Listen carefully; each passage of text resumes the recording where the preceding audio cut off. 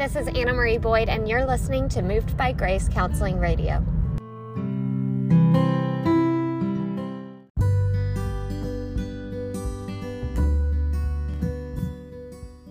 Hi, and welcome to the podcast. My name is Anna Boyd, licensed professional counselor, registered drama therapist, registered yoga teacher, and PhD candidate in mind-body medicine with a specialization in integrative mental health.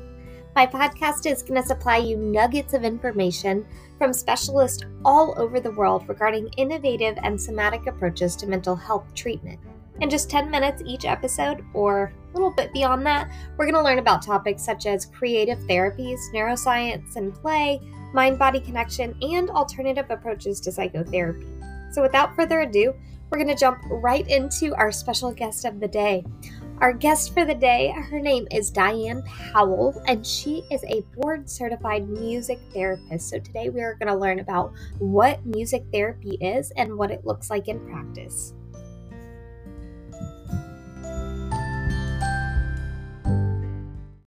So what a gift to have you on the podcast today, Diane. I'm trying to think. I think we probably started to cross paths around probably 7 or 8 years ago. Oh, it's been, well, no, I guess maybe because it was probably like 2011 or 2012 that we met. That's so I wild. Now that I'm saying that, because now that we started 2022, it's probably been about a decade. Yeah. Oh my goodness. I was trying to think before this call, and I think, was Follies the only show we got to work on together? Yeah, Follies was it, but what a wild ride that was. Shout out to the Greater Louisville Community Theater. That space was adorable. Good memories. Good times. It's a tiny little stage. Good people too, though. Yes. Oh, absolutely. Well, Diane's with us today. It's for a very special treat. She is board certified music therapist? Yes, thank you for using my full official title. I mean, you could have just said a music therapist, but yes, officially we have a board certification. So after our names, we have MTBC for Music Therapist Board Certified. That's actually really helpful to know because I didn't know y'all's acronym, so I'll keep an eye out for that. I'm curious for our listeners and for myself, this might be a tough question, but if you were in an elevator and you had to pitch what music therapy is, how would you define it? You know, it's interesting you say it's a tough question. This is something that comes up all the time. Actually, even in college, they were like prepared.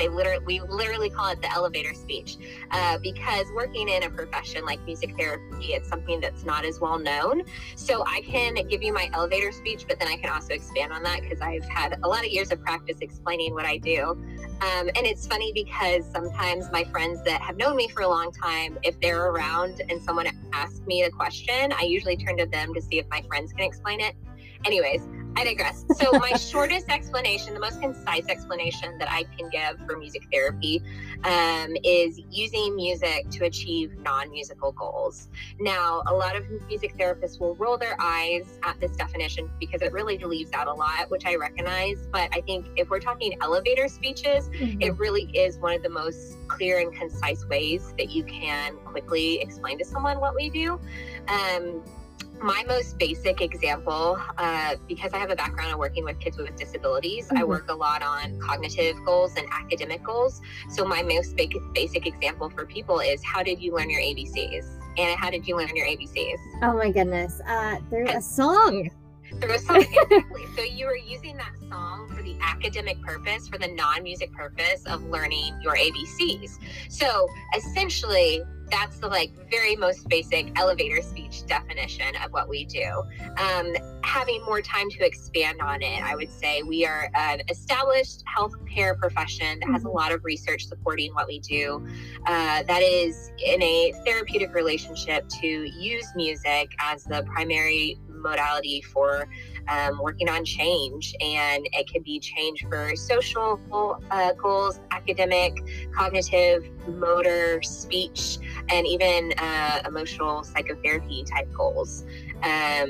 I, again, have a background in working with kids with disabilities, so I work a lot on academic stuff, I work a lot on social stuff, and I work a lot on speech goals as well. But I use music as the primary way to address those things. Wow. And I know you mentioned, well, first of all, let me back up a little bit. I loved the elevator pitch of using music for non-musical goals, just because that's so easy to comprehend. And then, like you said, have the branches be able to expand on that. I'm curious, because you mentioned a school district. Were you practicing music therapy when COVID came on the scene? And do you mind sharing a little bit about what that was like to integrate your work with that? Sure. So music therapists can work with a lot of different populations in a lot of different settings. I just have a personal connection to the disability community. Mm-hmm. And so because of that, I always knew a school district was going to be the best fit for me. So I had been working for a school district in DFW, Texas, for 13 years, full-time employed as a music therapist. Now, not all school districts have a full-time music therapist. The area that I'm in Texas, I really attribute it to, there was one woman who was just really a very wonderful advocate for music therapy in our profession, and just really did a lot. And so I think over her time being a resident in DFW and having interns and doing the work herself, I think it really grew to be pretty common in DFW to have music therapists being full-time employees of a school district. So all that to say, yes, I was a full-time music therapist for a school district in Texas when COVID happened last year. And it was just really interesting to see, because again, there were multiple music therapists working for school districts when this happened. And it was really interesting to see how every school district responded completely in a different way. And because there's no guideline or rule book, and we just kind of had to make decisions as they were happening. So I had never done telehealth before, and when the school district shut down after spring break, there was just really the scramble for, what does telehealth look like? What sort of like documentation do we need to be able to do telehealth? So it was a real scramble. I fortunately am in a generation that's kind of, I didn't grow up taking computer coding classes, so I certainly don't understand the like inner workings of how technology works, but I'm comfortable enough with it that I was like, you know what, let me just figure out what I can figure out. So I ended up doing a lot of virtual therapy over Zoom. I made a lot of interactive visuals that could be shared using Google Docs. I made a lot of asynchronous materials that could be accessed for whatever reason. That I created a Google site to host those asynchronous materials. So it was just a big scramble to figure out what telehealth looked like, and just do the best we could, figuring out things as we went, stumbling along to try and support our students in any way we could, in the best way we could. I know there were a lot of shortcomings, and I know, I don't know that it's even still been perfected, but we were all just figuring it out and had to figure it out quickly. So yes, that was a wild ride to go through, but yeah. Thank you so much for sharing. I just have so much admiration for the role that teachers and therapists took on during that time to really serve the people that they were working with. And I'm wondering if were there any types of supports for you guys as teachers? Did you guys just kind of lean on each other? Or how did you personally get through that while also serving people? That's a hard question to answer. I'm no longer in the school district, for the people who are listening. I had a major career shift, but from what I hear, this year is even more challenging, and it's hard to know how to support teachers, because there's no perfect solution, and this is obviously so hard for so many different reasons. I will say from my experience, I really was in a lot of communication with other music therapists. Even though our districts were doing things differently, there was still a lot of similarities. So I really am thankful for my colleagues and just the community of music therapists. In DFW specifically, like I said, there are a good handful of music therapists working for school districts. So I, from being active in the field, just already had a handful of people that I knew were maybe not going exactly through what I was going through, but were dealing with similar things. So I could reach out and ask them for support. I don't know that I have a great answer for like supports that were given to me though, other than the ones that I sought out for myself. And unfortunately, I think that's just a reality of being an employee of a public school district. Is unfortunately, the bottom line is a lot of times you do not get the support that you need. It's not given to you, so you have to seek it out on your own. So a lot of creativity and problem solving.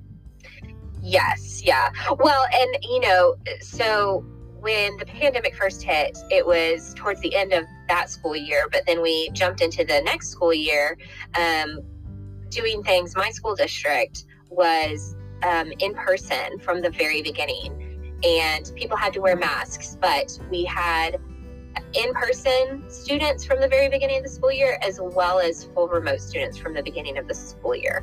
So that meant that I was now having to figure out how to do my job in 3 different ways, because I had to figure out how to see students in person during COVID times. Again, this was we're in the 21-22. So this was the 2021 school year. So I had to figure out how to see students in person safely as best I could. I had to figure out how to see students remotely, which I had kind of started doing already, but then I also had to figure out how to continue to provide asynchronous material. So even though I had kind of gotten that ball rolling from the initial shutdown, now we were in a full-blown, this is what we're doing, and you've got to do it. For me personally, it was like you have to do it in all 3 of these ways for the entire school year. So it was challenging. And I spent a lot of time on my computer. As someone who doesn't really, prior to COVID, I was not on my computer very much other than making materials or doing documentation. Other than that, I'm in and out of school districts, seeing kiddos, and I prefer it that way. So I got to be really close friends with my MacBook. Thanks, MacBook. That's a lot of skills in the IT realm. Thank you so much. Shout out to Apple. Yeah. Thank you so much for sharing your personal experience with that. And I guess I'm thinking about all of the multitasking that must go into doing things in 3 different ways. I'm curious. There might be 6 million different answers for this actually, but typically what does a music therapy session, or do you call it a session, or is it a class? Yeah, no, it's definitely a session. I mean, that is part of the official American Music Therapy Association, which is our professional organization. Their official definition is, it does specify that it's done within a therapeutic relationship. So, yes, it is a session, and it really depends on the student and the need. So again, a music therapist working with so many different populations, ending up in a school district, you have I honestly feel like it's kind of an advantage. Any any student who receives special services from a school district has what's called an IEP, an individualized education plan. And that is a document that's worked on with all the professionals that work with the child, as well as administrator, representative, and the parent or guardian. And within that IEP is specified a certain number of goals and objectives that are deemed to be the most important for helping the student move forward in their school. So as a music therapist in a school district, I rely heavily on looking at the IEP to see, because I am also a part of the IEP team. So I am a part of creating those goals, but I also am supporting those goals. So typically a session, I always like to start with some sort of check-in, greeting, how are you? Because for my personal philosophy of music therapy, I never want them to feel like I think there's anything wrong with them. I want them to feel validated with who they are and where they are, and just know that I'm just there to help support any growth that might be valuable to adding quality to their life. So anyway, so I like to do some sort of hello, greeting, check-in, warm up. And then from there, you know, it can be anything from, I have students who sometimes need help remembering personal information. So I have a lot of songs about like remembering your address or remembering your phone number. I have a lot of students who, I do a lot of co-treating. So like with the OTs, with the occupational therapists, I might have students who are struggling with learning how to tie their shoe. So the occupational therapist will work with them on the fine motor aspects of tying your shoe, whereas I can come in with a song that sequences the steps to tying your shoe. Speech therapist, again, there's a lot of communication stuff. One of the wonderful things about songs is that they can be very repetitive. So if I have a student that's working on using an assistive technology device as their primary form of communication, then we can have a repeated phrase within a song, and then, or maybe it's like Old MacDonald.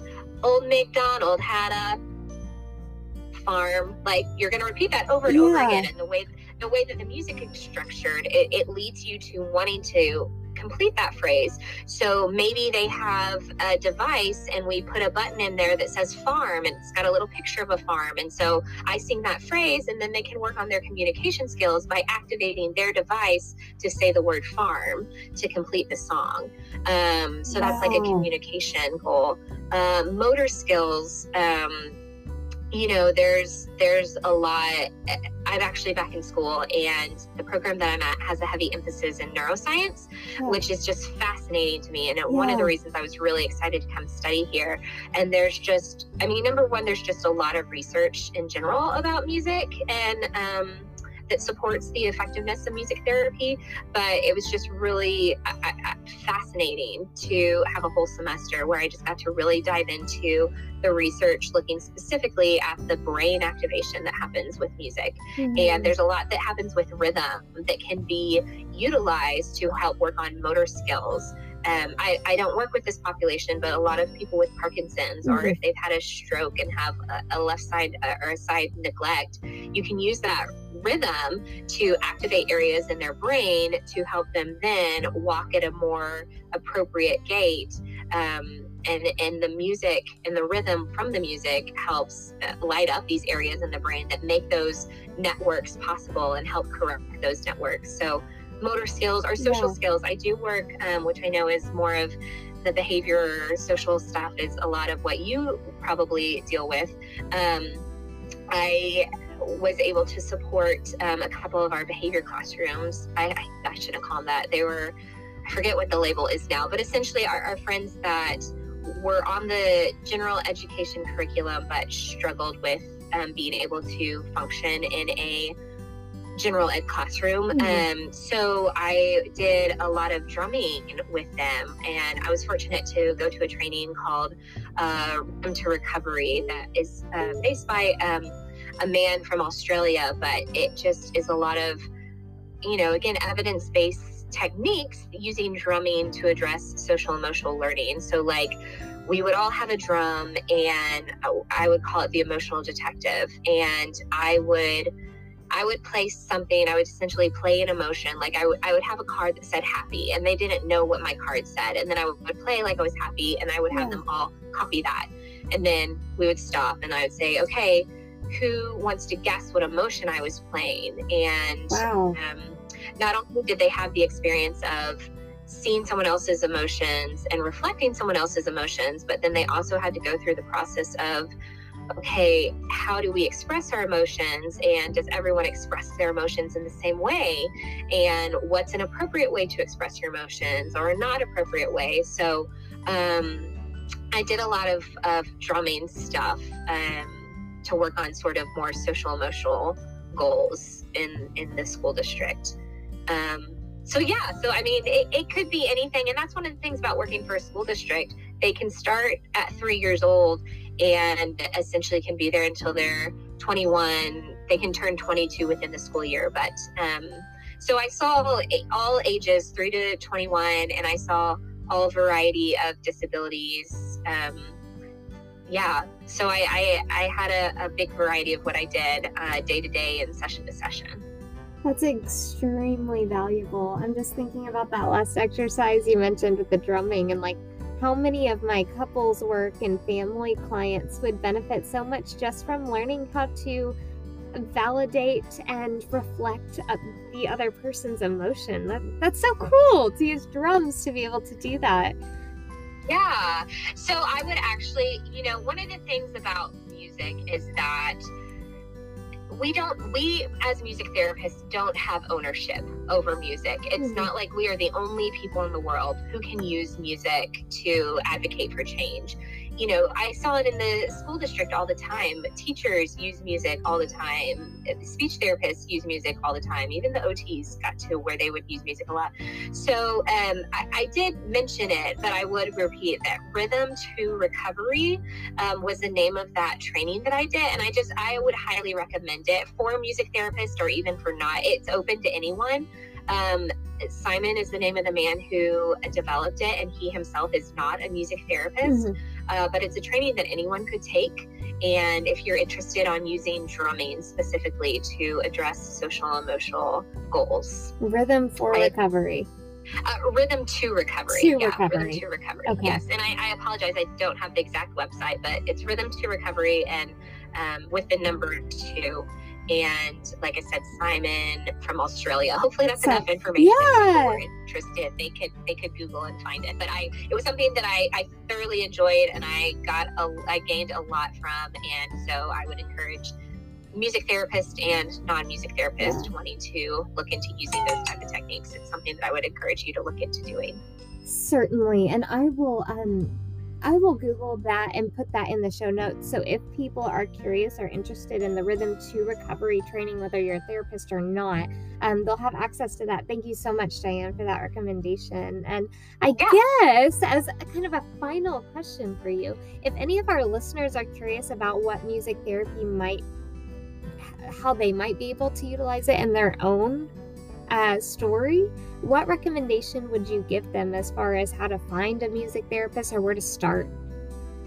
Yeah. So while we do not have ownership over music, I would say we do kind of claim ownership over the title of music therapy. So I guess I would just kindly ask that no one call themselves a music therapist without the board certification. To become a music therapist, you do have to get a degree. So I have an undergrad of music, I have a bachelor's of music in music therapy. The master's that I'm getting now is a master's of music therapy. But again, I fully recognize and have no qualms with people who utilize music in their practice. I would just ask that you not say, I'm doing music therapy. But if you were interested in learning more about our profession, as I mentioned earlier, our professional organization is called the American Music Therapy Association. And that website is musictherapy.org. And there's a lot of really valuable information there, just as far as you can look at research, you can look at more information for specific populations, you can find a music therapist there, you could find out more about what it takes to become a music therapist. So the best resource to give you, I would say, or to give the listeners, would be musictherapy.org for the American Music Therapy Association website. Musictherapy.org. Yes. Perfect. Thank you. And I guess as just a final question, I don't know if this is an appropriate question, but what would you say is your favorite song, or a song that is like really close to your heart? No, you're totally open to ask that. I mean, song that's really, my favorite song. Goodness, that's a hard one. I mean, because I use music so much for work. And I'm really familiar with a lot of types of music, but for me personally, the music that I listen most to is Broadway musicals. As Anna mentioned, we met doing theater. I'm a huge musical nerd, so for personal enjoyment, it's usually either like worship music, because those are my personal beliefs, are Broadway musicals. So I will say that I have a lot of emotional attachment to It Is Well With My Soul. I also really have a lot of I feel all the feels, I guess, as they say. If you listen to You Matter to Me from Waitress, the musical, my heart. a song by Sarah Bareilles. That one really stirs my heart. I don't know. Those are the two that come to the top of my head, I guess, as far as personal songs that like stir a lot of emotions in me. Absolutely. Thank you so much for sharing. That makes me want to just go dive back into listening to some Broadway musicals. Oh my gosh, please, if you're a listener listening to this and you want to just a taste of some good contemporary musicals, I highly recommend listening to Waitress, the musical. Sarah Bareilles even did a concept album where she herself sang it with some other, like Jason Mraz sang the male character role. So I would highly recommend it. It's just really phenomenal music. Oh my gosh, I didn't know she did a concept album. Selfishly, that is what I'm going to do with the rest of my day. So thank you for that. It's great. It's great. It has been such a pleasure to have you on this podcast. Thank you so much just for your life experience, for your insight, and all of the great information you gave us about how to look into music therapy and what it's doing for the world. It's really incredible. Yeah, you're welcome. Thanks for giving me a chance to talk about it. I was very fortunate to discover music therapy when I was 13 years old, and I am now almost 40, and it's all I've ever wanted to do, and I'm still just as passionate about it. So I find it to be just a really fulfilling profession if anyone's looking into becoming one yourself. But even if you're not, I think it really adds a lot of value and can really like truly deeply help a lot of different people. So if you think it's something you or one of your loved ones might benefit from, I really encourage you to look into it, because it's really cool what our bodies can do and how our brains respond to music and how we can use that to cause change. Well, thank you again, Diane. And I have a feeling that we might need a episode 2 if you are ever down to join us again. Of course. You're welcome, Anna. Happy to talk with you.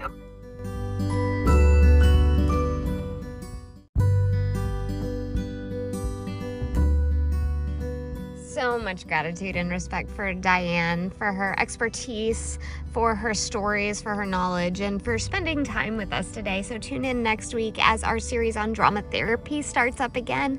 We're going to have Dr. Robert Landy as a guest on the podcast. And if you're unfamiliar, Robert Landy is one of the known founding fathers of drama therapy and bringing it to America and the U.S. And a lot of his life's work revolves around integrating role theory. So I'm so excited to share that with you, and have a wonderful week.